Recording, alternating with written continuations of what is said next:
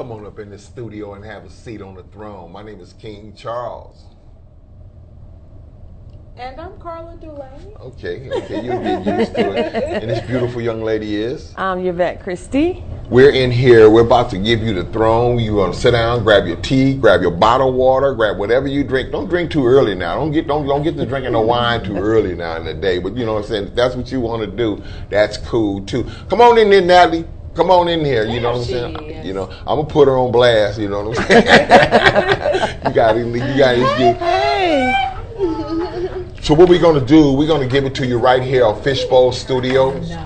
Fishbowl Studios is broadcasting all over the world. We got 6.2, I think, impressions and growing a month. You know, is that a month, Lo?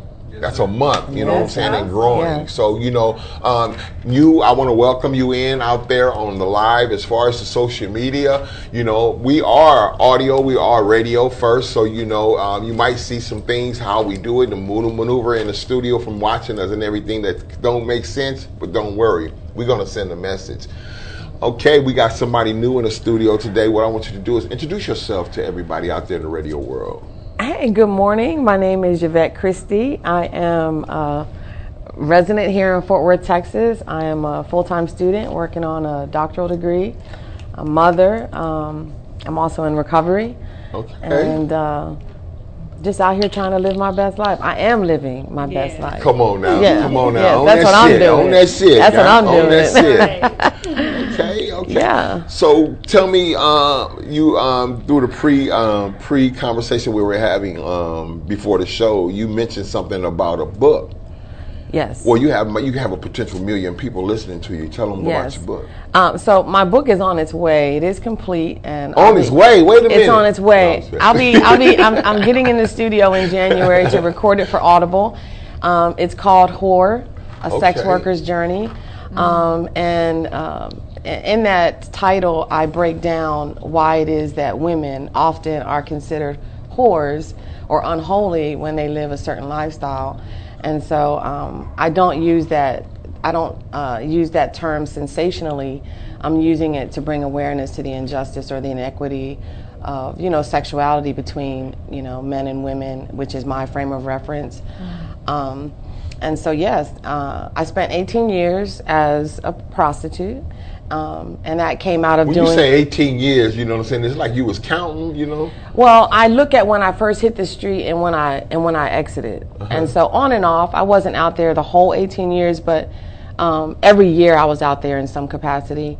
And what was driving you? Was it drugs driving you? It was drugs. I started getting high with my mother when I was 9. What? When I was 9, yes. And it was, I have to say, it was a welcomed relief. I was being, you know, sexually assaulted by a sibling in the home. And so when my mother handed me that joint, I was off and running. It was an escape. And I tell people often that my trauma and my addiction grew up together. And I think that's why the addiction took me so long to overcome. Yeah. And in that, I also gave birth to the son of my trafficker.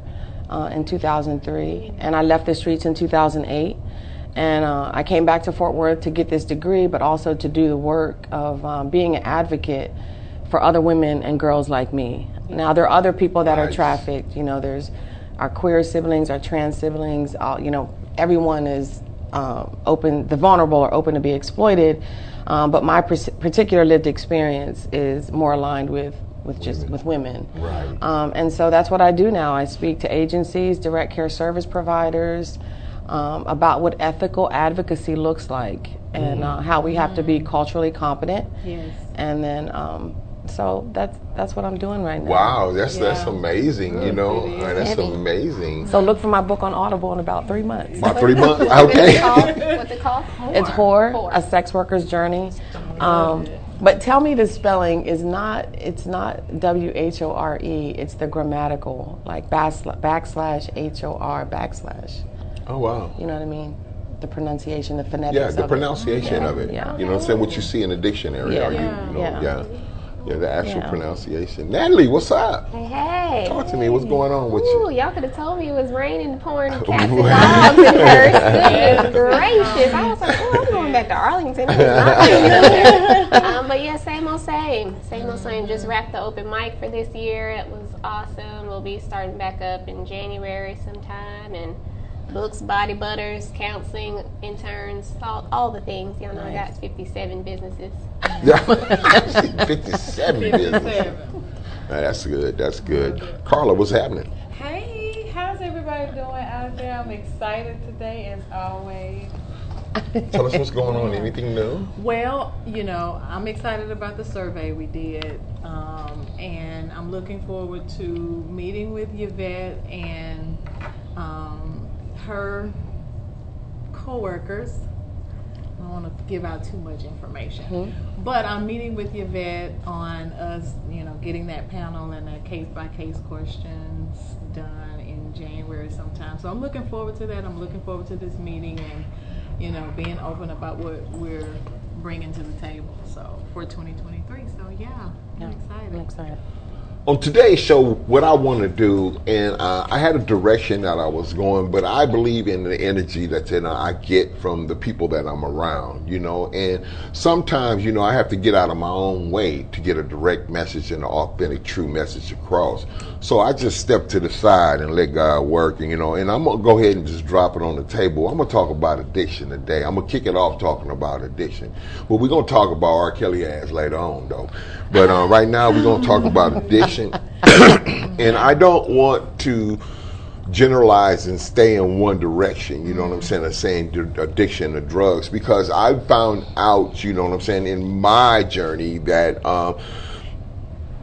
the drugs that held me back so long in my life was just really one of the symptoms of my biggest problems, you know what I'm saying, and I found out that my biggest problem was me. And I also found out in my journey, as far as being free from that, is that I can get caught up and addicted to other things, things that you can't even see. You know what I'm saying? Or sometimes what you can see, it could be people's, it could be dysfunction, it could be trauma, it could be a lot of things. So I want to drop right there, and I want to drop this addiction piece right on there, and we're gonna start off with the counselor. Yeah, I mean, you said all the things right there. Addiction is such a prevalent thing in our society. It's still taboo, which I don't even understand how, because it's been around since the beginning of time, but it's still taboo to a certain extent. It is destroying lives and families and all of that. But like you said, addiction isn't specific to alcohol. We used to just think alcohol, right? Alcoholics. Everybody's grandpa was alcoholic, right? But so many addictions, like you said: sex, love, people, trauma, food. That's where I was going. Food. You can say that 3 more times. Food. So many things, habits, just different things, and love, acceptance, all the things. People really, anything pleasing. that has control, a negative attachment and control of you, we can consider that an addiction if it is showing up, negatively impeding your life. So I think it's a really important topic that probably has touched everybody in some way, shape, way or or another. form, that we just really don't shy away from. Okay, you brought up the attachment piece, you know what I'm saying? So come on, talk to me about that and tell me how does attachment play in the role of addiction? Well, me personally, growing up without acceptance and, always being shunned, it was something that I sought after when I did become a teenager or an adult. It was something that I really yearned for it. And that, I think that's where addiction starts. It's a yearning for something that you feel like you don't have in your life already. So, it was a yearning for acceptance. So I found myself getting caught up in relationships and staying in relationships because I'm fighting for that acceptance, and it's a drug because it was almost like a drug because I wanted it so bad, and you would show me a little bit and I would continuously yearn for more of it, and I was expecting it to get greater and greater, and you put your hands on me, so that looked like non-acceptance, so let me fight for more of your acceptance, you know. So I stayed in the relationship for so long because I was addicted to that acceptance. And it wasn't just from the man, it rolled over into church, because once I left him, now I'm still yearning for acceptance and I'm looking for my identity. So I'm going to go to the church, and I'm not blaming people, but I'm looking at myself, you know. And because that yearning was still there, now I have to find it in somebody that is not putting their hands on me, but they're showing me that attention that I'm longing for. So I'm caught up again, you know. Wow. So how That's good. what different ways do you see addiction crawling in? You know what I'm saying? You said you're in recovery, but you know, and I'm familiar with that. You know what I'm saying? Anonymity is definitely prevalent, and I know you understand that also. Yeah. But in that, what type of different ways that you found yourself caught in the grips of something that is leading your life to be mismanaged and, you know what I'm saying, unmanageable? You know, what type of things you run into in that case? For me, it's unresolved trauma is what fed my addiction, because I wasn't really given the coping mechanisms to deal with my trauma, and it was easier to just settle into what I'd already known, which is just get high and not deal with the trauma. And then it becomes criminal behavior, and so then I'm pulled into systems, and then I want to use more because now I'm in trouble. It was just my trauma, unresolved trauma, was the basis for why I continue to deal with my addiction and allow it to mismanage my life. And I didn't get free until I stopped blaming. You know, yes, my mother did give me drugs at 9, right? Mm-hmm. And I did have sexual trauma from 6 until 9.5, 10 years old. Mm-hmm. And so there was a legitimate reason why it settled in my bones. But there came a time when I had to say, my mother made her mistake, but I'm perpetuating that mistake by allowing this addiction to have its way with my life. And, you know, God, the Holy Spirit, revealed to me that, well, your addiction is very much anchored in your trauma. So until you do that hard work of going back and excavating those things that did you so much harm, your addiction will have room to breathe in you, because you're not cutting off the source of energy or the source of power that it's feeding on. And so for me, that became urgent when I had kids. It became urgent when I was looking at when I was looking at time. I was like, we got to do something. Something got to change. I've got a question. Looking back now, you said that you were in that industry for 18 years, and you mentioned prostitution. You also mentioned sex trafficking. I don't know if your experience was one or both or combination or what have you. But looking back, do you feel like there was ever a point in time where you realized you were actually addicted to sex, or prostitution, like that became an addiction as well? Honestly, I don't think so. It was also violent. You know what I'm saying? It was, as a street prostitute, a crackhead, there was no grace in that. It wasn't like I got to settle down into a vacant trap room and enjoy the sexual exchange, or in the backseat of a truck in front of a Kroger's. There was never any ease in it. I did get excited about the street game. I don't know how to. There's a freedom to it and a spontaneity to it. Obviously, I enjoyed the high, but never the sexual piece. It often ended. It was always disrespectful, and it was always violent, whether it was physical violence or how it was being handled. And then when I think about all that I internalized, that my body is ugly, I'm unholy, I'm unclean, I'm not worth any love. So the act for me of prostitution or commercial sexual exploitation is what houses all of it. So if you're talking about being trafficked or prostitution, the overarching term is commercial sexual exploitation. And so for me, there was never any I never settled into enjoying that. And even now, I'm in therapy because it's difficult to be in an intimate relationship. I'm hypersensitive. I'm paying attention. You can't talk to me any kind of way in that space. You can't handle me any kind of way in that space. So I'm still dealing with the residuals. Was there ever anyone in your life, family member, friend, loved one, that tried to help you out of that? Yes. But you know what, Natalie, right? Mm-hmm. You know what came up for me was often it came out of a very harsh religious approach. And so, I'm trying to help you. I love you. But God is so angry and disappointed in you. And even on the block, it was the old church women, the old church mothers that would look at me with such disdain. I write about it in my memoir, how they would, come by the corner store and there'd be women out there, and they would look at us like disgusted. And it grieved me because they didn't know what happened to me when I was 6. They didn't know that my mother got high with me for years and thought that was fun, it was okay. They had no idea where it began. But that's what we do, right? We judge the stereotype, we judge the unholy woman, we judge the body, we judge hypersexuality. And so it was like hugging me and stabbing me all at the same time. Wow. Wow. You say you love me, but you won't give me anything to eat. Come on now.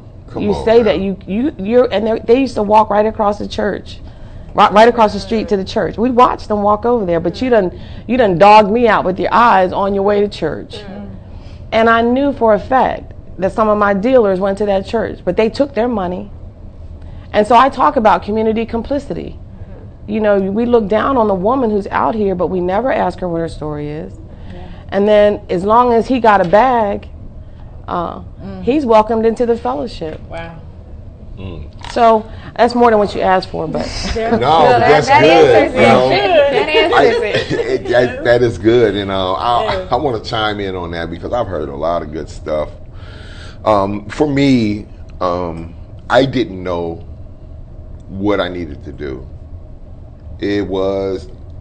I just knew I needed to do something.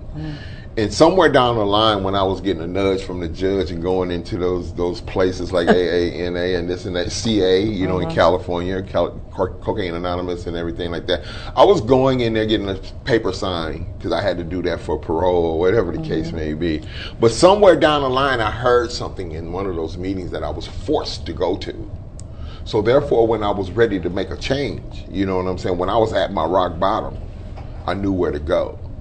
And when I went in there, I was so spiritually bankrupt that I was ready to be receptive to any kind of information because I just left the joint where I just retained a whole bunch of information, whether it be from the library or my academic degree or whatever that I obtained in prison, or just, chopping it up with the sharper brothers in there, whether it be in the church or in the library, in the law library, I changed my people, places, and things even when I was in prison. Because I went in there, I was still involved in the gang violence.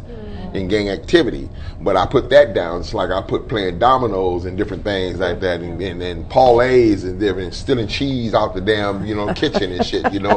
So all that shit I had to put down. Yeah.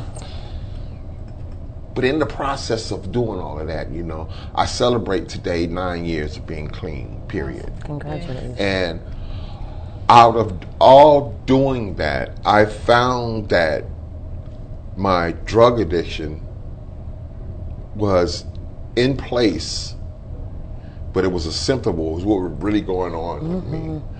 And what I found out when I did walk into a 12-step program is that I was my biggest problem. Yeah. I was arrested in my development. You know what I'm saying?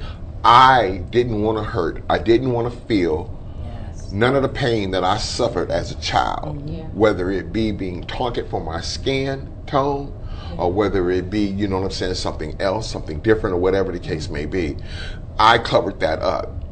what drugs, you know what I'm saying? I couldn't even tell you or even find out who gave me my first drug. I know my mama let me sip Coke 45 in my bottle when I was a baby. So, you know what I'm saying? I don't know if that was it or whatever the case may be.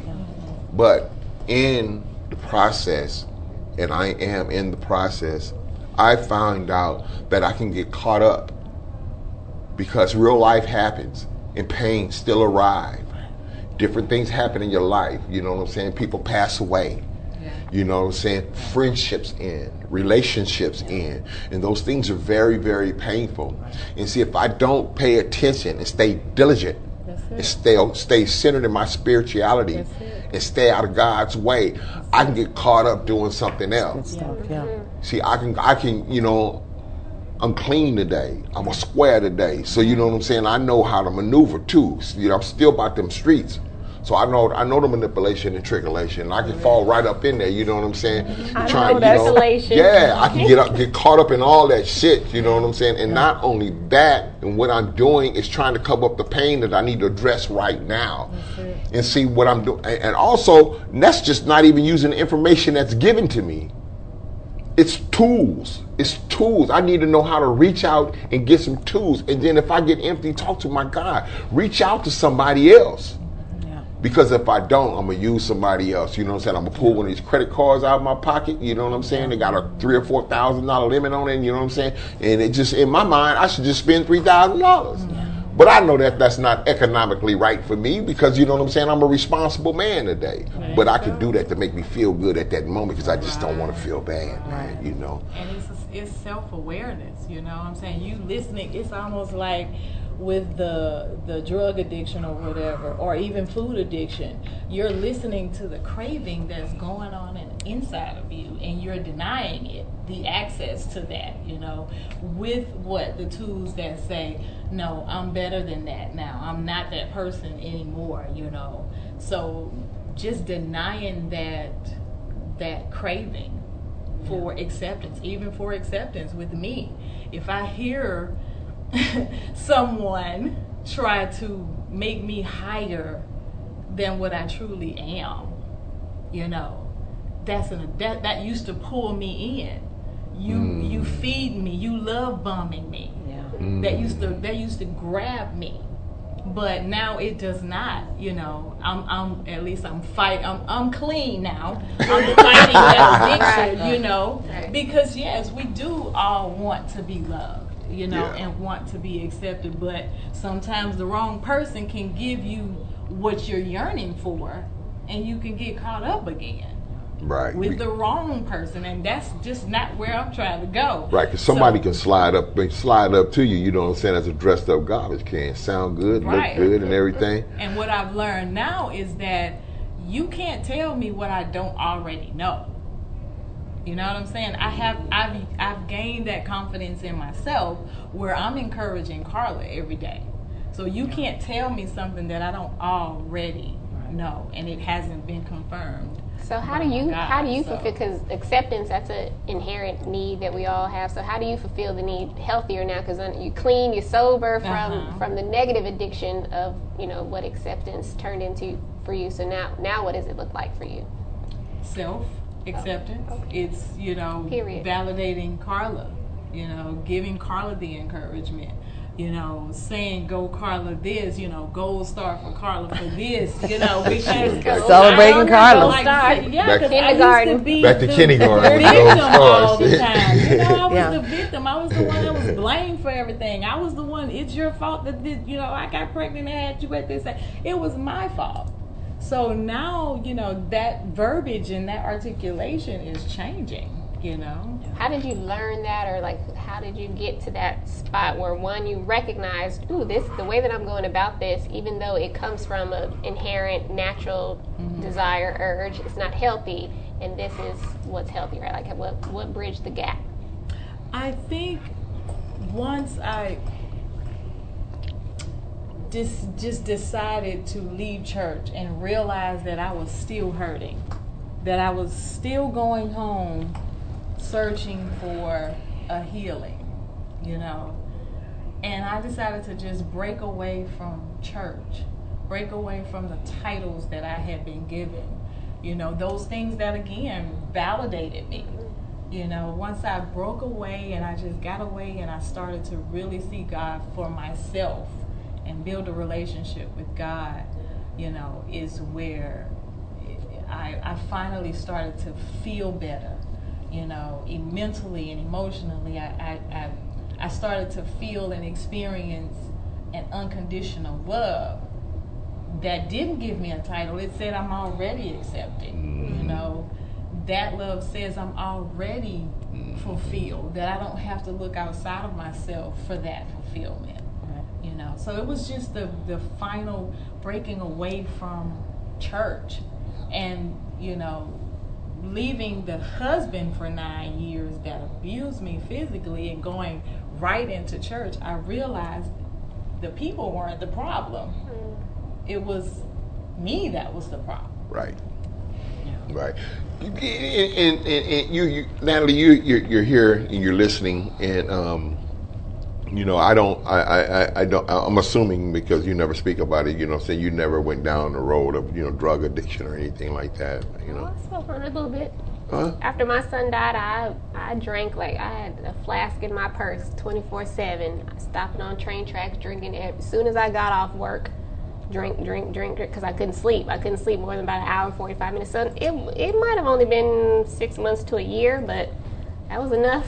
And this is after your son passed away? Yeah, after my son died. So you were doing that to cover up? I was doing that because not doing it felt excruciating, and I wanted to sleep. I felt I was just out of my mind, and all the healthy coping skills that I knew of, that's because I was already a licensed counselor, been a Christian person, saved since I was 8 years old. It wasn't enough. I was dying, and I didn't want to feel like I was dying anymore. And so a little honey proof Southern Comfort helped you feel like you're not dying as much, because at least you could be sleeping a little bit. How did you overcome that? So for me, it was spiritual. So I wrote about this, and I wrote a poem about this. It's going to be one of the next books. I had an experience one time. I used to, my train track of choice was right there off of Division in Bowen, that train track. That's where I would stop at often, regularly. And one time, the conductor was like, get off. And I, what have you. But I wasn't getting out. That was my drinking spot.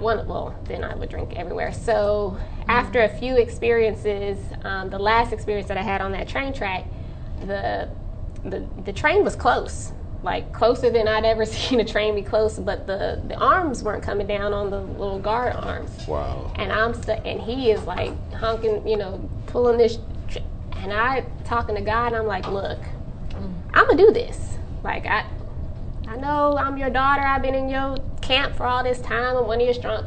But if you don't do something, like if you don't send me a sign, I am going to end this. Like this is going to be it. That was a Friday. The Monday that I went on that train track, I don't even think I had my flask that day for some reason. There was a sign, a new sign, the do not stop on track signs. There was one of those, but it had the blinking lights around it, like not just the reflector lights. And I'd never seen a sign like that before, and it scared me. And it confirmed to me God saying to me, get your butt off this train track, like do not stop. And I never drank again, never went back to the train. So how I did it, I don't know. It was outside. It was a spiritual thing that was outside of me. Yeah. He did it. Yeah, he did it. He pulled me off that. In addiction, in street life that you went through, in addiction and in the street life that you went through, tell us about and share with us about the times that you were faced with the thought of suicide. So I only ever had the thought of suicide one time, and I was serious. And not successful, but serious. I was serious because I had failed my children. I despised my mother for what she did to me. I didn't understand how you could be an addict and hurt your kids. Like, I felt like she didn't love me, but it wasn't until I did it to my children that I came to understand that you can love someone so much and this thing be so big that it untethers you from, you know, my maternal instincts. And so it was another year, another relapse. I had 3 children. I had a 6-month-old, and I was gone. And my kids were in the system, and they were with their father. And it was just, I went to another rehabilitation center, and I wanted to get into the home. I get into recovery, and the lady was so condescending, and I was just so tired of the struggle. You know what I mean? I was tired. Like I didn't take care of my children. Then I'd be okay for 6 months. Then I'd be back out. Then I'd be all right for a month. Then I'd be back out. My kids were coming to see me in jail. They were coming to see me in rehab. And their little eyes. You know what I'm saying? Wow. When a child's heart is broken, and they don't understand why you're not at home. And I sat at that representative's desk, and I said to her, I just don't want to be here anymore. You know, when it starts at the age of 6 and you don't see it getting any better. My soul was fatigued. I was tired. And I figured it was just better to be up out of here. And then my kids could be stabilized with people that would be consistent with them. And so that was the only time that I really had the thought that I wanted to be up out of here. Wow, that's good. What we're going to do, we're going to take a break right quick and listen to our family of sponsors. We want to thank everybody for joining us here. Don't go nowhere. We'll be right back. 1.7 seconds. That is the amount of time that you have to capture consumers' attention. It's no wonder small business owners cite marketing as their #1 biggest challenge. That is, until now.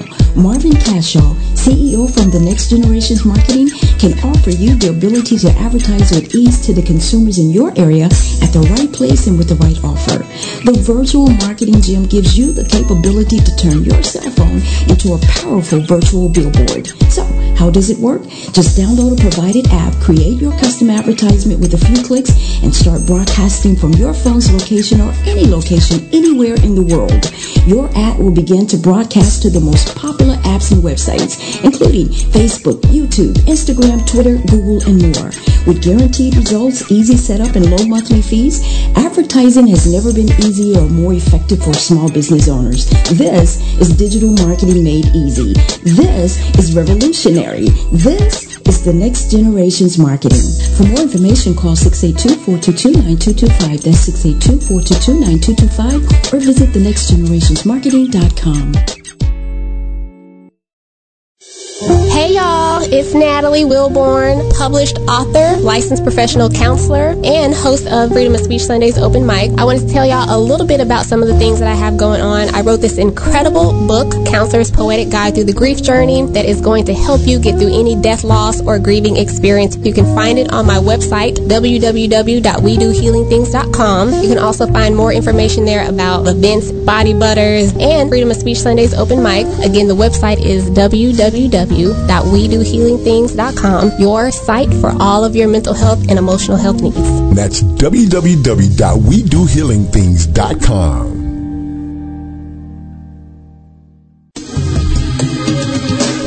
Restored to fitness. You thought it was just a fad? Nope, it's a movement, constantly working to encourage confidence no matter your journey. So Ms. Shonda Amy, owner and founder of Restored to Fitness, has come out with the Waist Cincher Trainer, an all-new body shaper made with 3 rows of sculpting. Yes, 3 rows of sculpting to target the upper, middle, and lower trouble areas. And we're not stopping at 6X like most competitors. With Shonda Amy being a certified ab and core specialist, all sizes matter at Restored to Fitness. So you can get your own Waist Cincher Trainer from a small to 12X. You heard it right. If your goal is to do something about your waistline, then the cincher is your solution. Never before has there been a waist trainer that goes from size small to 12X until now. Because Restored to Fitness works with real measurements and real sizes from real people. And fellas, you don't have to feel left out on this one. The Waist Cincher Trainer from Restored to Fitness is excellent for back support, stomach control, and the tight compression can also also assist with physical training. Experience the way Centra Trainer from Restored to Fitness and start reaching your body goals today. Contact Restored to Fitness at 817-726-2468. That's Restored, the number 2, Fitness at 817-726-2468. Restored to Fitness.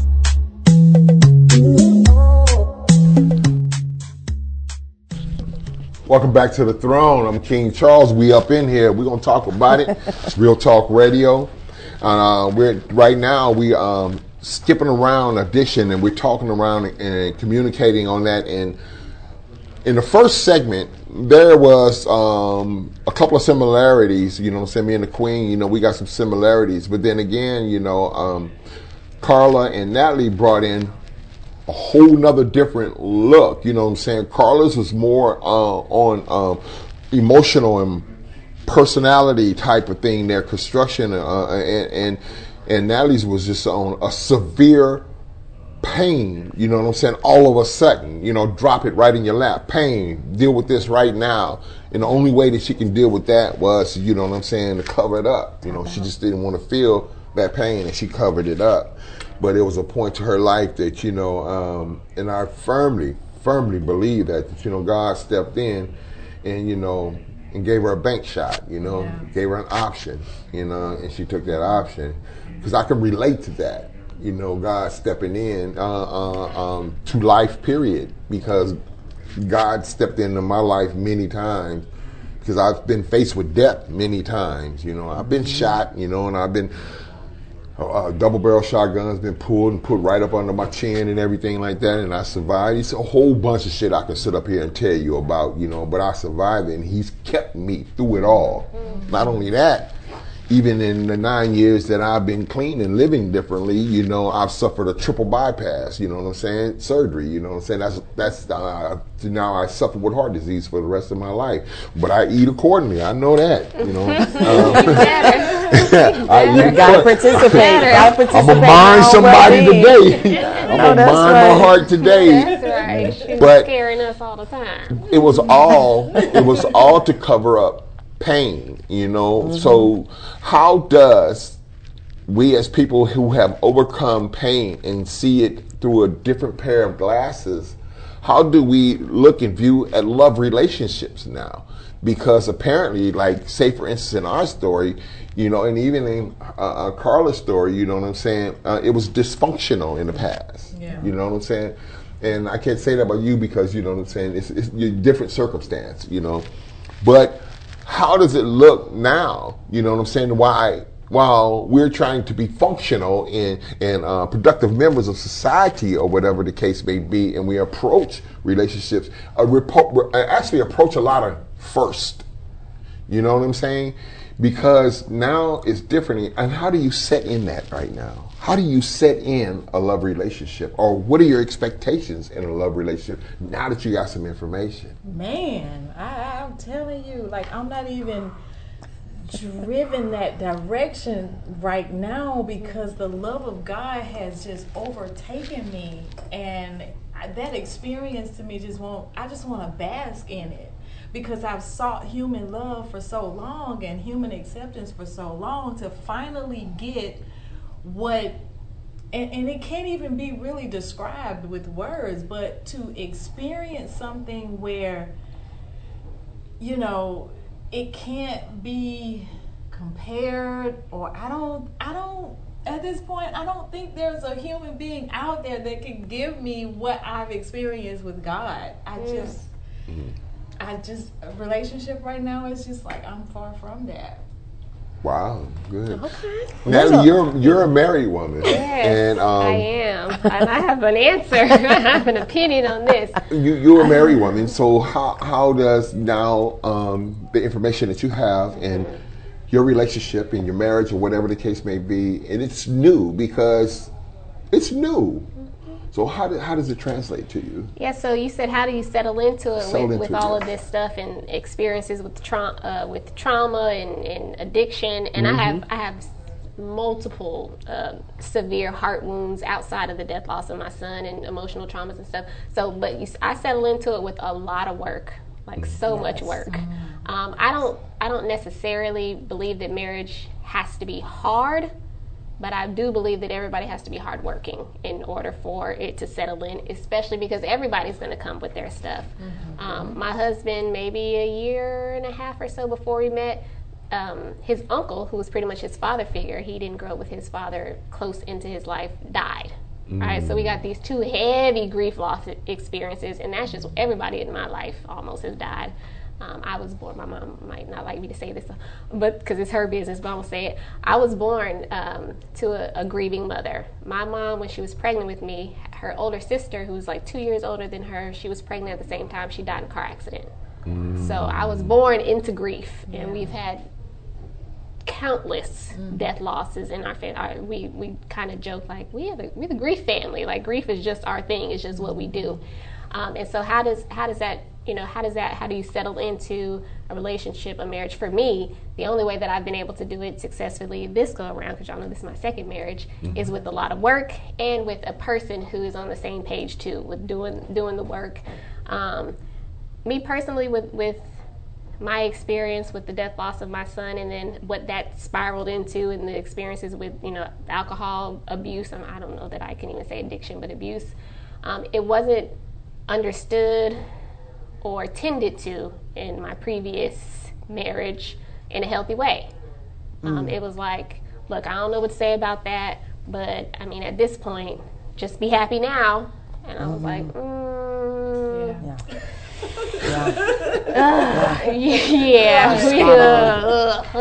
And so now that I'm connected to somebody who has an experience, also, I don't know that he has had any kind of alcohol struggles or substance, but has his own. Not that I know of like that, but has had his own struggles with addictive things. Porn is addictive? All the things. I wasn't saying that your husband. Women are sex. King Charles all the out things. here. There's so many of the things that are addictive. But because he has trauma experiences, he has severe emotional wound experiences. He has experience with going to therapy and facing himself and saying, "Ooh, okay, I have some stuff to work with." He's empathetic, he's understanding, and that's mutual. But it takes a lot of work, consistent, always, every day, every minute. Type of work. It's a commitment, though, right? So how does relationship show up as first in your journey? You know what I'm saying? As living life on life's term, because like I said before, we approach things as first in our journey. And how is it showing up, and how are you showing up in those? I agree with Natalie. Like, it's a lot of work. I'm not searching right now. I do have someone that I'm dealing with, but I wouldn't say it's a relationship. Okay. Okay. It's what is it? So it's a situationship? It's a situationship. So situationship to me means, you know what I'm saying, that y'all familiar with each other and everything like that, you know what I'm saying, and y'all do your thing, you know what I'm saying, I think, and something that Natalie said really quickened something in me, is I try to always approach with trust, because a part of my lived experience has me distrustful. And so I do that work of like, okay, I'm going to give this person, I'm going to open my heart and be vulnerable to accept this. I'm not going to project onto it or minimize it based on what I've been through. But what I often get from men is, oh, I don't care nothing about your past. Well, to say that to someone that has a story like mine is minimizing, it's dismissive, and especially when it comes to intimacy. I just told, like, I was molested by siblings. I was on the streets 18 years or so. So when I talk about intimacy or try to go deep and have a conversation to do that work, and I told Carla last week, I can't be mad about who I'm drawing, and I can't complain about what I tolerate. And so the work for me is being willing to let it go when it's not showing up with the same level of intensity or intentionality as what I'm giving. Now, I'm telling you, I need you to love me this way. And I've seen several memes that say you can't tell somebody how to love you, and I disagree with that. That's a lie. I know, but have you seen that? It says I can't tell you how to. I think one of the, I'm not going to say her name. Anyway, I just think it's important that because of what I've been through, I have to show up strong. Like, I have to do the work, because all my stuff will trickle out on someone else and do more harm. But if I meet a man, because that's my preference, and they're not willing to do the work with me, then I withdraw. Preach and so testify. It's a lot of work, and I don't want to overgeneralize, but being the age that I am, with the lived experience that I have, I don't meet a whole lot of men that are like emotionally available and evolving in that. True. And then the thing about this is, a lot of men don't realize in relationships, intimacy begins on our feet. Yeah. Yes. It begins in how you address me. It begins in how you listen and how I listen. It begins with all the things that seem like insignificant, but at the end of the day, they are the building blocks to anything that's healthy. And so if we can't... schooling folks right now? So I'm working on a doctorate of ministry, and my dissertation is a womanist critique of evangelical Christianity within the anti-sex trafficking movement. So I'm talking about the church, not necessarily. I was asking because I was wondering if it was going to be in some kind of like mental health. So you're gonna be so good. You're gonna be so good. I have mental health. Yeah, I can't wait. But you will be. Yeah, I'm because I'm longing. I'm longing for a depth of love and intimacy that goes beyond, sex and pillow talk. I've asked men, hey, let's read this book together. Girl, ain't nobody reading that book. I say, let's do a picnic. Girl, black people don't do picnics. I said, oh, they're having music on Jazz on the Green over at the Kimball. What's Jazz on the Green? Like, come on, bro.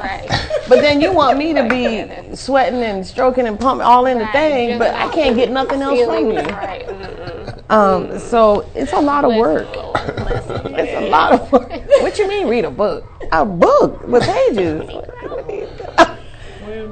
So we can understand each other. Carla, you was about to say something. What were you about to say? I was just about to say, and what about the, accusing you of overthinking because you got a conversation? You have something to say, and I don't really want to talk about it because you overthinking. I think you're overthinking.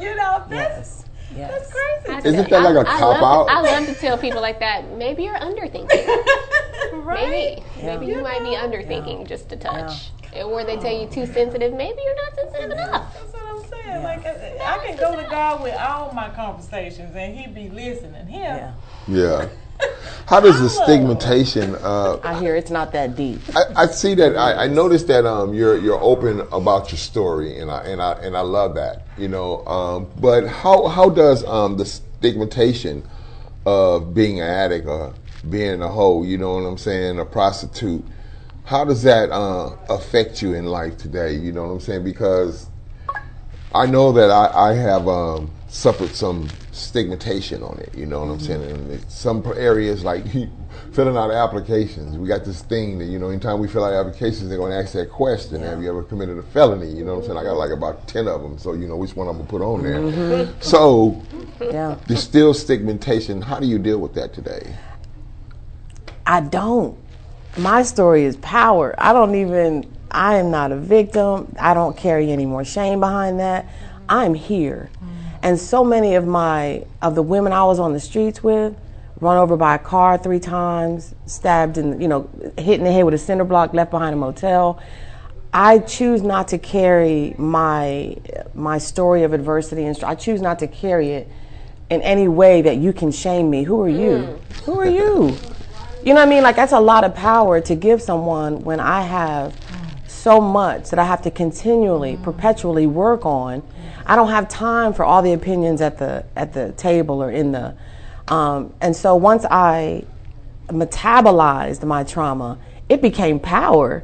You see, I get to smiling because I have friends doing 25 to life, killed someone when they were high. I have women that are no longer here whose babies don't get to know their mothers. So I won't tolerate it. I dealt with that in the church. I won't tolerate it. You can say what you want to say about me, but I'm still going to go to sleep tonight. That's right.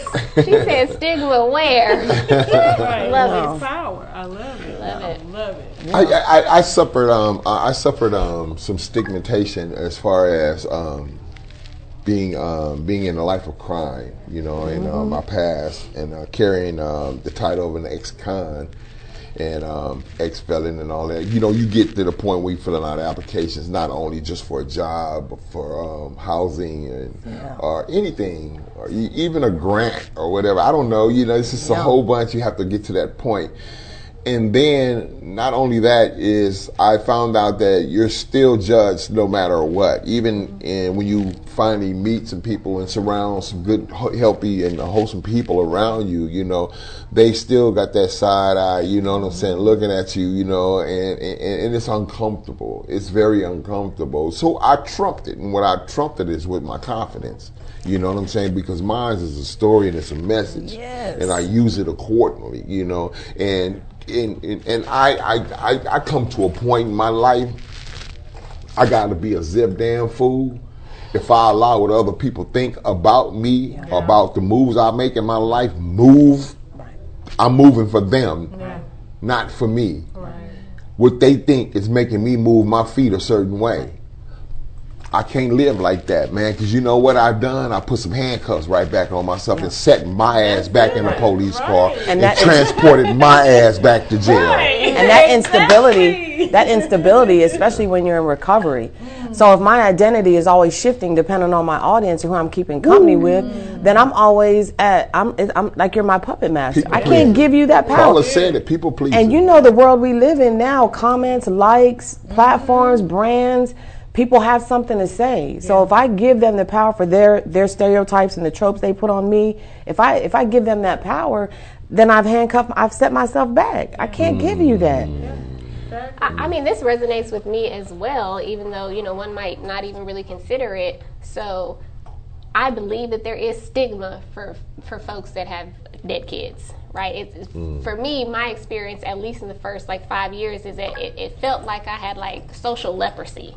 Right, people don't know what to say or do because you lost a child. Right, because it's so heavy, especially for people who have children. It's so heavy. They're like, I can't even imagine, and so I can't speak. I just leave you alone because, you know. So for me, it felt like, would I have the cooties? Like, what was wrong with y'all? Like, I'm still a person. People would share with me, oh, I didn't want to tell this to you because I. You know, they were so sensitive to me, right? But because of the stigma of oh, she's got to be crumbling. She's got to be about to crumble. She's got, you know, we don't want to. And so I had, I'm like, this is a part of my experience, a humongous part of my experience. And, not but, because I don't mean to invalidate that, and I'm a whole person. I'm a mature person. I'm an emotionally intelligent person. I'm not some social leopard. You can, you know, people would, for a long time, nobody wanted to talk to me about their kids or send me pictures of their, I'm like, they just ousted you out because of your trauma.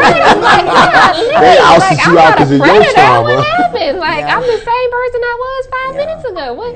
Goodness gracious. And so there was a stigma, not necessarily, you know, again, what you would consider with this negative connotation. I think it came from a good place of people wanting to be sensitive to me, but then it became like, oh, she is in this box, you know, this unique box that we can't. And so I had to fight through that by saying, again, this is my story. I'm going to tell all the parts of my story the way that I want it to be, and my story is a story of triumph. It's not a story of, I didn't stop on the train tracks. That's not the end of it for me. This is my story, and that's helped me break through that stigma. I mean, I've had to have some strong conversations with some folks look, so maybe don't shove in my face, you know, teeny tiny little babies and then, you know, that kind of thing, but I don't do that to me. Don't put me in this box that says, oh, well, because of her experience. Don't do that to me. My experience is whole life experience. So that resonates with me as well. We covered a lot of ground on this topic, and I'm glad that we did. And like I said, this just came up, and I wanted to talk about it. And I think my main purpose is to put a message out there to somebody that might be struggling or might have some questions that's has some similarity of our conversation, you know, and use that and do better. But I do want to get into something that's out there, and this this whole R. Kelly thing. I want to drop that R. Kelly right now and find out from you guys. You know, I know you heard about it. Who hasn't heard about it? Me. Carly, y'all haven't heard about it? We just touched on a little bit when you walked out that there's some music dropped or something. Yeah, he had a song that dropped. You know what I'm saying? And come to find out, he said that it's not him, and he didn't drop it. Yeah, so apparently there's supposed to be like a new album out, but it's like a bootleg album. It's not like him and his team. It's his songs apparently, Right. but you know, there's always unreleased music and some bootlegger or whomever put this album out. Right. And so folks were upset. Some folks were like, yes, you know, the best, more R. Kelly. I'm finna go listen to it right now. And some folks were like, are we serious? Like, so Does it sound like him though? I haven't. Yeah, I heard some. I mean, you know, I think it is yeah. him. It's just not. He wasn't behind the movement of the music coming out. I think, Right. from what I understand. Yeah, he didn't. He wasn't the corporate behind it, but we don't know that. You know what I'm saying? You never know. You know, a pair of lips, a funky lips, will say any damn thing. So you know, we don't know that. You know, I'm just being honest because you know, I'm not I don't have. I do have something against him.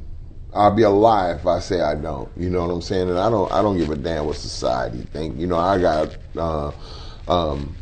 something against any man that, you know what I'm saying, that exploits underage, you know, children. You know what I'm saying? And then sometimes that contradicts me too, because I'm so grounded in trying to look at my ancestors and my heritage, you know, and adapt my life to the ways of my heritage instead of the Western world. You know what I'm saying? Because that's my natural state.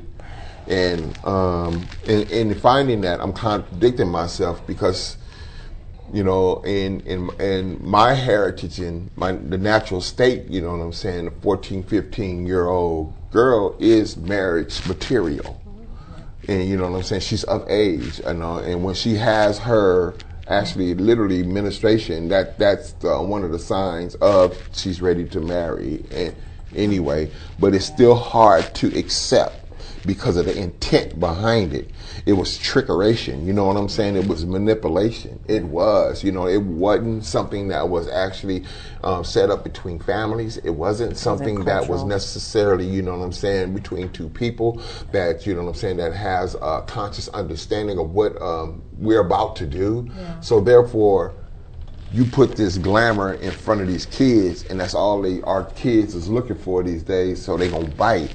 And then once they bite, you take them in there and you sexually have fun with them. So no, you're not my favorite person. I think you know, this ties and into they, and they say it alleged, but you know, he's been convicted now. So you know, it is what it is. But I think this ties right into still what got we've been some talking jams, about, even with addiction. So we know that R. Kelly was raped by his sister, his older sister, right? Mm-hmm. And the body is physical. We can become addicted to trauma. We've all sat here right here and said, yeah, we become addicted to trauma. And if we don't have if we don't get the tools, the resources, the understanding of how this is not healthy, even though this happened to you multiple times for years on end, this is not healthy. This is not the way. And so how am I supposed to just magically, and I'm not condoning, not excusing, go to jail, do all your time. That's your disclaimer right there? Right. Yeah. Go to jail, do all your time, kills, all of that. Yeah. And if we're really trying to move through this to a place of healing where this kind of thing, you know, happens less, then we have to have an understanding of like that we don't know if this was just some healthy person that just started to prey on. This probably started from trauma, right? Yeah. And then became an addictive lifestyle. I don't know a whole bunch about the industry, the music industry, the entertainment industry, but what I believe to be true is that entitlement and feeling like you should or you ought to have access to people, power, resources, power because of your status, that's a thing. That's a real thing. And so I think there's so many things that come into play. Somebody here. Gave you permission. And like you said, you said in some of those situations it wasn't an agreed upon situation, and in some of them it seemed like it wasn't agreed upon situations. Parents knew, or whomever knew, or some of the women were old enough to make their own decisions, or what have you. And so I think it's so convoluted. There's so much going on here. when we hear, going back to the stigma thing, when we hear hoe, prostitution, pimp, felon, rapist, molester, we get all wound up, and then we make these judgments, which this stuff doesn't really help.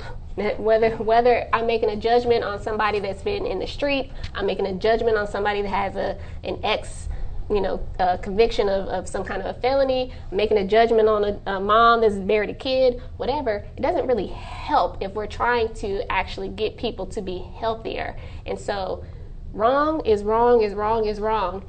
And, right, well, not but, and we gotta look at all the contributing factors, and the likelihood is that contributing factor to the whole R. Kelly debacle is trauma. Yeah, and hurt people, like now we've got young women who are dealing with that as a traumatic experience, Of what he done to them. Of what he did to them because of what allegedly happened to him. So it's just a constant cycle, a constant trickling down of trauma, and yes, we're trying to get to a place of healing. Is anybody in there talking to R. Kelly? I don't know. I don't know. Natalie, why don't you go in there? That's not my calling. That is not my calling. And people are upset.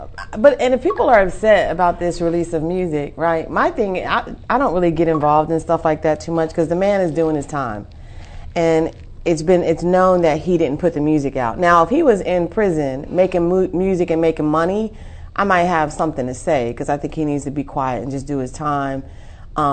His creative agency was forfeited when he decided to do some of the things he did. But people will get upset even though they know he didn't release the music. It's like, just separate the two. The industry, whoever his label is or whoever had those undisclosed tracks or whatever, chose to put out a bootleg album. That doesn't have anything to do, as long as he's still locked up and not making money off of it, I really don't have a problem with it. And then for me, the deeper conversation about trauma is that we don't, in my experience, huge overgeneralization, but in the black community, we don't do that well. Like if, I read an autobiography recently of a famous young woman, of a woman, and she was sexually molested, and the church told her, just be quiet, by one of the deacons. You know what I'm saying? Like, we just don't do that well. We know that Uncle Fred be rubbing little girls' legs on Christmas and Thanksgiving. We've been knowing that for 20 years. And all we can do is say, Bethany, get from over there. We won't charge Uncle Fred up. Right. And so, like, we gotta, before we get to R. Kelly, we have to really start talking about in churches and communities, rec centers, schools, in the home. Like, let's talk about trauma. And I always say that secrecy is what breeds dis-ease and dysfunction. And instead of shutting our children down or shutting our partners down or shutting our members of our community down, let's talk about these fetishes. Let's talk about these passions. Yes. And because if we ignore it, it's like getting a cancer diagnosis and just saying, I ain't gonna do nothing about it. Like, you can't be mad when death comes. You can't be mad when people get exploited. Yeah, when young girls are getting exploited. And don't get me started on the industry that tells these young girls, go shake a bag, go shake your ass and get a bag. So you got these 13, 14, 15-year-olds internalizing this music, wanting to be like certain people, wanting to be, you see them twerking on the internet. And then when somebody comes up with a bag, they're open to exploitation. And there's no because we've been taught to shake your ass and get a bag. And there's no room for somebody to step in and say, hey, why is it that you got an attraction to this little girl? Why? What's wrong? Uncle Fred, why you keep rubbing on everybody's legs? Right. Nobody stopped to ask that question. Nobody stopped to ask this mother, why are you selling your daughter to R. Kelly? What's really going on? Nobody stopped to ask the question because everybody's dollar signs. But we're upset about an album being released, but not the root of what got this conversation generated. What about even holding the parents accountable, Carla? Right. You know what I'm saying? What about that part? All we want everybody was get the bag. Y'all know I love shared responsibility. We had dollar signs in our eyes. We had the cash up cha-ching sound. And it's not just girls. So statistics, if statistics haven't changed, 3 in 5 people will be sexually sexually molested by the time they're 18, and that's across the board. That's more than half of us, right, boys? And so that means that there are a lot of adults that have some kind of fetish or desire towards young people. If more than half young people will be molested by an adult person by the time they're 18. Why are we not having this conversation? Right. There's a lot of us, maybe not us at this table, but there's a lot of us messed up that numbers, have this draw towards young people. So we need to be having this conversation a lot. That is a very high statistic. I don't have it. What? When you address something before it gets out of hand. Proactive. Yes. Preventative maintenance. Preventative maintenance. We're reactive in this country, at least. We're going to get another one. Preventative emotional maintenance. Yeah. Ooh, I like that. Yeah. Do we go into the prison to find the sex offender, or do we go ahead and try to scope him out now? Yeah. Do we go ahead and watch the statistics? Okay. But how do you identify a sex offender? You know what I'm saying? Before they actually act on it. That's what I'm asking. We don't even have to because we know that it's so prevalent. Let's just have the conversations in all the families, in all the churches, in all the schools, in all the prisons, and in everywhere. Let's just have the conversations because we know that it exists. We don't have to know who it is. We just know if more than half of us are being molested by the time we're 18, there's people all over the place that are doing it. So you saying the number is more than half? Is it the population? What do you mean the population? More than half of the population. Yeah, more than half of people will be sexually molested by the time they're 18. Yeah. Wow. I've had some sexual trauma. So you have to look at how many of the predators that's going to do that work. Right. So that's why I'm saying, since we already know that statistic, and that statistic is not decreasing, then we just can assume that there's a lot of adult people that have that tendency towards young people. So let's just start having a conversation. It happened to them. Maybe it happened to them. They saw it, something for whatever reason. Yeah. The sibling that was coming in my bedroom was had the babysitter had sex with them, and that created an early inclination towards. And then I was the youngest and the most vulnerable in the house. Yeah. And there you have it. But one of the things we don't talk about, especially in the Black church, you said, where are we going to start? So in the anti-trafficking work, we can't go to middle school. We can only start, in elementary. We can only start with middle schoolers having these hard conversations. But then that's where churches should step in, because that's a more of a personal, you went into that place. It doesn't have the same constraints of school. And so, talk about inappropriate, some churches are and some churches aren't, but we got to talk about it so that we're not grooming more victims. Why do you think the church stays away from getting down with the nitty gritty of the community? You know what I'm saying? There's community work, but then there's community work. You know what I'm saying? And that's digging down deeper for the root cause. Why you think there's so many churches that just won't get involved? Is the leadership doing it? See, we can't ask of a flock, we can't ask of a faith community what the leadership is not willing to do in their own personal life. It's not going to show up. Because if they're not doing that deep dive, if they're not doing the excavating their own trauma and in therapy and talking about it, how can you present? The same churches that I was on the streets in 96, 97, 98 up into 2008. When I came back in 2020, they still look the same. Parking lot still undone. Building funds still going on. We haven't rebuilt. If we're not doing the work as spiritual leaders and community activists, then personally, then how's it going to show up in my flock? So if I'm not doing the work, then I can't lead you in that. And it takes a lot of courage. There's a book by Dr. Kelly Brown Douglas, and it's church and sexuality in the Black church. It's just something very taboo. It's just something that we don't want to. But it's the Black churches too, a lot of the times too, because of the cultural. We don't talk about that. Right. The leader is a Black man or a Black woman. We don't talk about that. We slide that back under the rug. Yeah. Be quiet. Don't you say nothing about that man putting his hands on you. You stay married to him and you be quiet. Because that's just the culture. And that stems from the home, right? So your question was, how come these churches are not stepping in, taking a more active role? Because we've been socialized from starting at the house to be quiet on these things. There are some specific topics that we can talk about in church that are wrong: homosexuality, adultery, whatever. This other stuff, we haven't been talking about that ever. So why would we take this up now and talk about it? So that's why, to me, it's really, we have to start in our houses first and then branch out to the community. Because what's the saying? What starts at home, what happens at home, stays at home, right? You better not go to church and tell the Sunday school teacher. Or whatever the pastor is preaching, you better not go. Whatever happened under this church house, don't you get out there and turn around and tell nobody either. You know, it starts secrecy. Secrecy, and that's where we need to start changing it. I have these conversations with my nieces and nephews. Has anybody ever touched you? Do you ever think about touching people? And they like.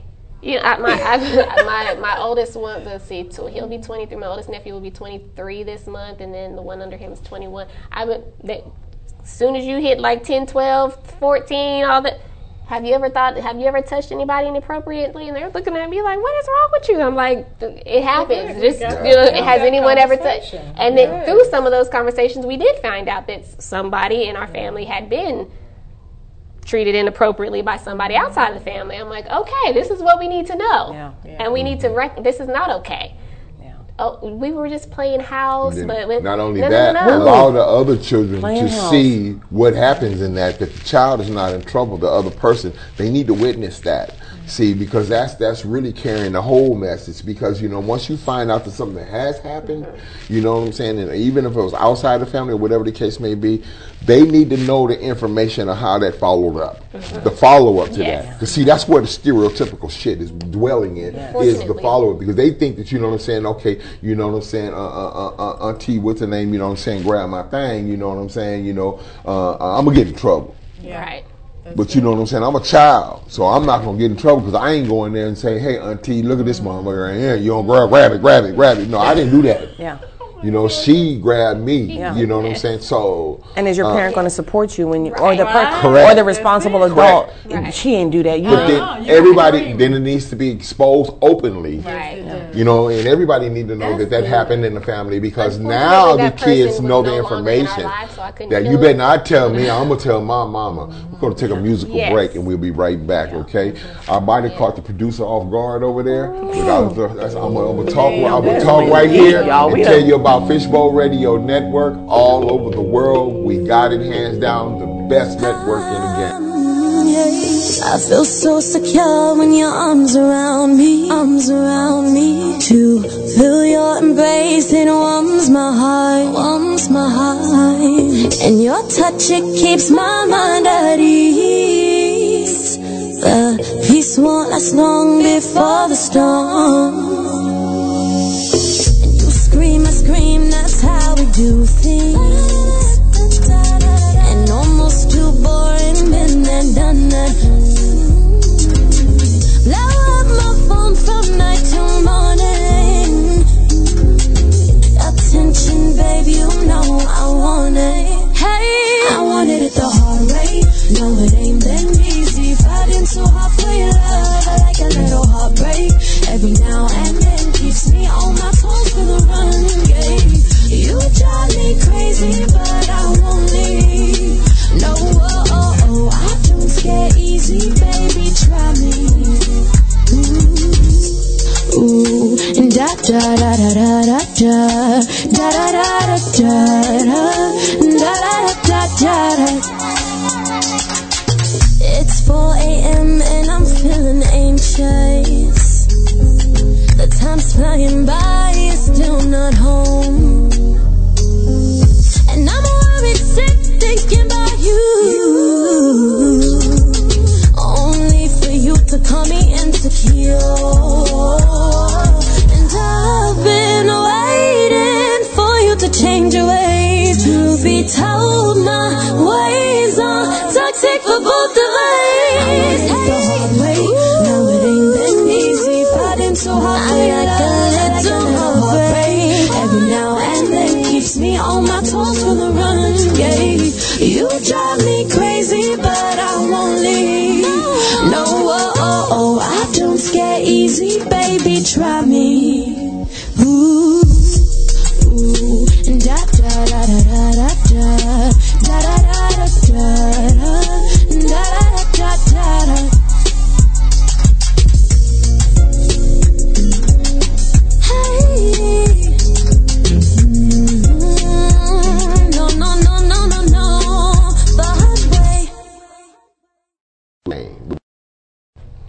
Welcome back to the throne.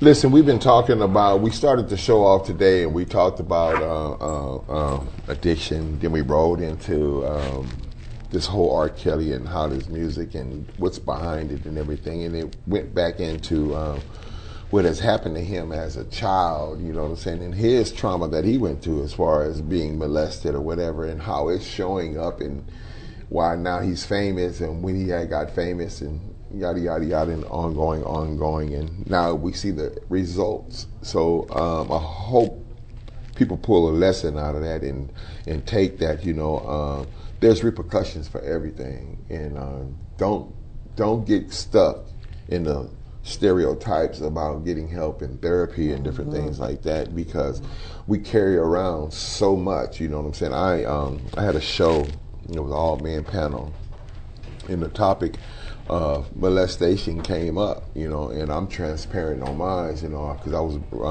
molested by two of my female cousins, and over a period of 2 years at the same time, you know what I'm saying, damn near every night, and that took a toll on me, you know, and that particular panel that we had, two of the brothers on there opened up about their experiences for the first time ever, and it was a real emotional show, but it showed something because we had some follow-up shows and conversations about that. It shows that how many men today are in their presence in families and lives and business and things like that, and never had revisited that situation when they were a little boy and they were molested, you know, and if they have not experienced that, it's showing up somewhere, somehow in your life.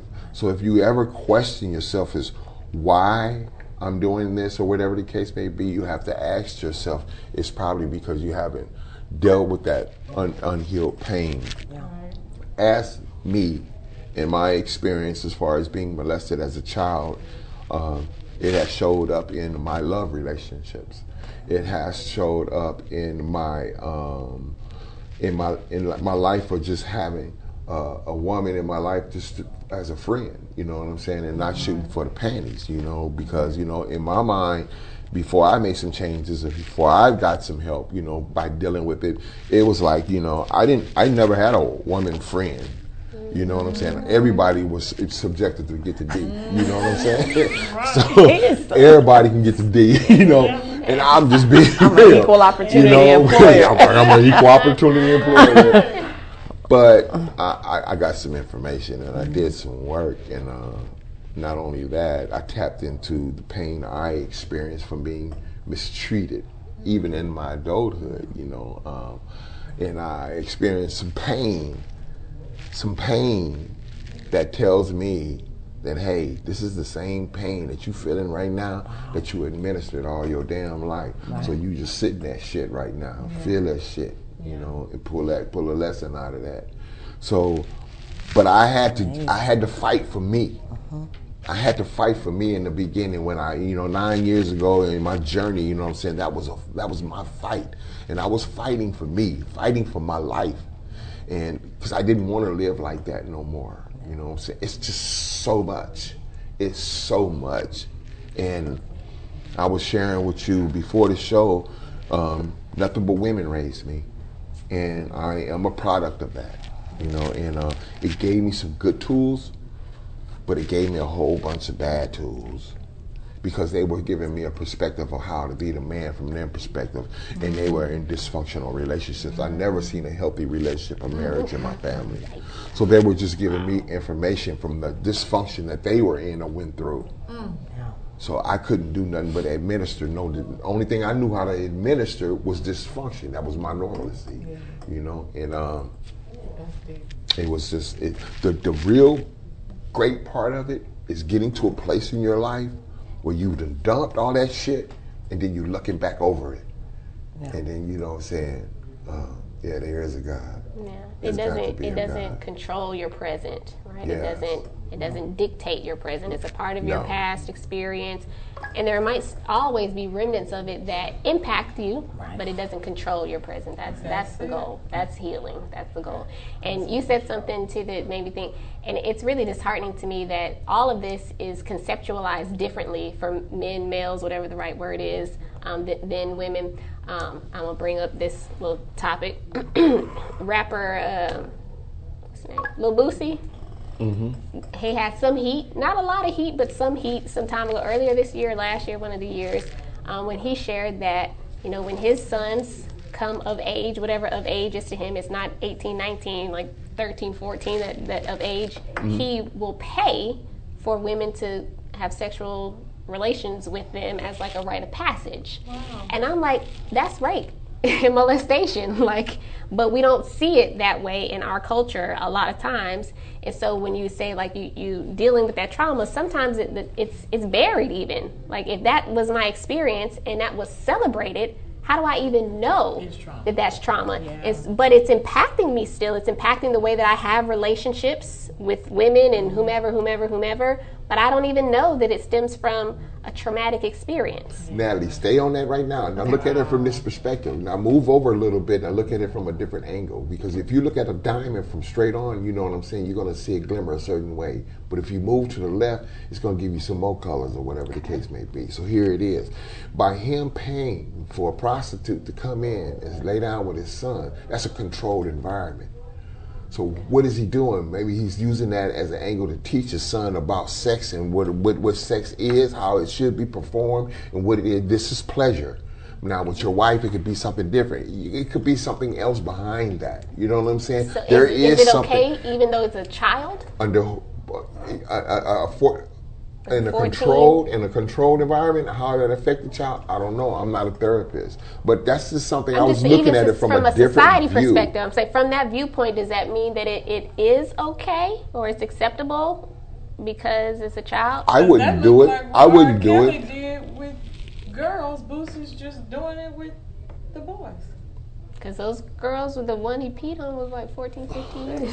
Right? Wasn't she? So that's what I'm saying. That's what I'm saying. You get my point what I was you get my point what I was saying. But what I'm saying is and that my original point is that we conceptualize it differently from, you know, girls, women, females to the others. Than male bodies. Because if it was your 15-year-old daughter that somebody wanted to You're right. Right. You're right. But if it's your 14, 15-year-old son or nephew, then we look at it differently. It's okay to get his nuts out the pawn shop, but then we wonder why these men on the panel in their 20s, 30s, 40s, 50s, now they're for the first time in their life sharing about and having an emotional experience about a childhood sexual trauma. When was it a teaching experience or was it trauma? And you're also, and I don't know the whole story. I don't know Lil Boosie. I don't know his kids, but you're teaching your sons that it's transactional. You're not teaching that intimacy and lovemaking and that level that comes with, you know, that action. I don't know that Boosie's teaching. So anything. Boosie, so what I'm saying is you're got the prostitute to have sex with his son. He said that's what he would do or going to do or whatever the case may be. And you saying that it's teaching him what? That intimacy or sex is transactional. And you know, I'm older. I ain't gonna say how old, but I'm older, and I know that anytime, and based on my lived experience, anytime that level of intimacy is something that can be bought and sold, it sets a very maladjusted foundation for what's going to happen next, right? Then, especially, and again, a huge overgeneralization, especially when our society grooms men more so to look at intimacy as transactional. It's often a power exchange. It's also like, this is what I want and I'm gonna get it. And that's unhealthy. That's why we have the R. Kellys in the world. That's why we have these issues, because intimacy is often seen as something transactional in an economic sense, as opposed to the joining of two spirits, two minds, two bodies, which is so obviously so much deeper and more nuanced than paying a prostitute to sleep with your son. Let him find love with the little person at school. Say girl, he might not like girls. Let it come organically. Let them little kids go behind a bungalow and everything and do their little thing. Yeah, and let him do a little fingering first. And let him remember hide and go get. Hide and go get it. Play some hide and go get it. You know hide what I'm and go get saying? And do some hunching or something. You know. Yeah, but let something else cause his arousal. Yeah. Not his dad's dollar bill. If we want to have a different experience, again, with sexual experiences, intimacy, rape, molestation, and adult men, if we want to have a different experience, I think we have to start having those conversations. And if that is happening, say, is this healthy though? Like, is this what we want to keep doing? Is it okay? Or are we traumatizing these young men, young boys, whatever, even though we don't look at it that way? We're looking at it from the other side of the diamond. Yeah, the colors are different over here, but is it still a diamond? Yeah. That part. Because it's interesting, your response when Natalie said if it was your daughter, you were like, oh, no. But for a young boy, we were like, let him get his rocks out the pawn shop. You know what I'm saying? I'm present in the conversation because, you know what I'm saying? And being present in the conversation, everything that each one of you queens say, I'm receptive to it. So when the truth came around, you know what I'm saying, I tucked my hand. You know what I'm saying? It is what it is. And, you know what I'm saying? That bad decision, Boosie, bad decision. But trauma didn't become we didn't understand trauma for a long time. True. Mm-hmm. That was something that just wasn't discussed. We didn't talk about it. And then when the definition came out and we started talking about it and people started getting educated about it, and then everybody in the world were, my uncle did do that. That's true. Oh, that's why I am the way I am. Traumatized, Right. So trauma is a new word. How long do you think it's been out now? Maybe about 15, 20 years, something like that. Right. Yeah. And then it takes longer to get saturated into our communities, our culture. Yeah. I think this might have happened just like 3 years ago. I asked my mom if she grew up with anxiety like me, and she said, I mean, probably, but she was like, I mean, probably, but we didn't. Space for that. We didn't. We just lived. We just. She was like, my mom's. Both of her parents died before she was 10 years old. So she's like, I mean, I probably had depression, anxiety, everything, but we didn't have. We didn't have those words. We didn't have anything. We just keep living. It's like survival mode. Survival mode. As a people, you put that conversation about trauma and therapy on the back burner because I'm just trying to make it in America. I'm just trying to put food on the table. I'm just trying to keep this man off my head at the job. And then we get a 40 ounce when we get off work, maybe have some good sex, eat a good plate of food, and start the whole thing again. Because it does hurt. Because we're in survival mode. I'm hurting, but I don't even have time to focus on that because for my mom's caregiver now, I'm an aunt. I have my own child, but now I have 5 more kids because my sister and her husband just died and left all these 5 kids, and so now I got 6 kids. I don't have time to trauma and grief and anxiety and depression. We got to feed all 6 of these kids. And then we can't start today because I just got a new therapist a month and a half ago. We got to go all the way back. And that's the past. I don't got time to be going back and looking at Uncle Fred again. I'm sick of Uncle Fred is dead. Uncle Fred passed away in 1986. Right. But, the therapist is going to want to draw you all the way back to that. And for, like, some of my peers, they're like, Vet, I can't do it. I'd rather just be unhealthy right now. I don't want to go back. And so back to the addiction piece. Being complacent.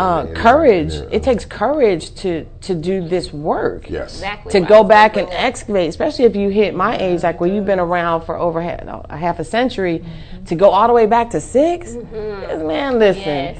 But it's necessary. It's been a good show today. You know what I'm saying? I hate that it's coming to an end. And I want to thank you for being a guest today. Thank you. I'm so excited. Thank my co-hosts, that's always on deck, all you guys, there's a lot of them out there doing some moving and shaking, and I'm proud of you guys, Next week we'll be right here. Natalie will be out. I know that for a fact. I don't know who'll be in, but we definitely going to be on the throne. If I can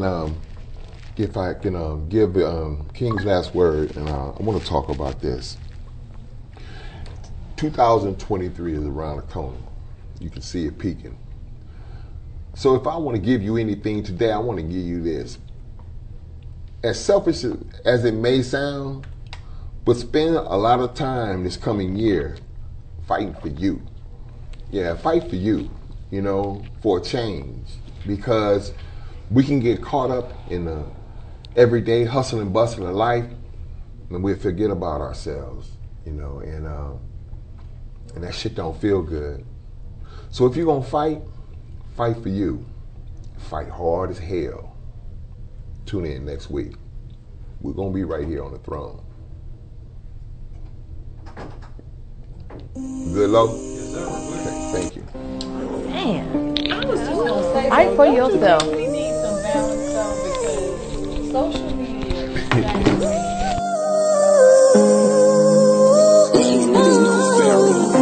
It seems like another person wasting my time all over again.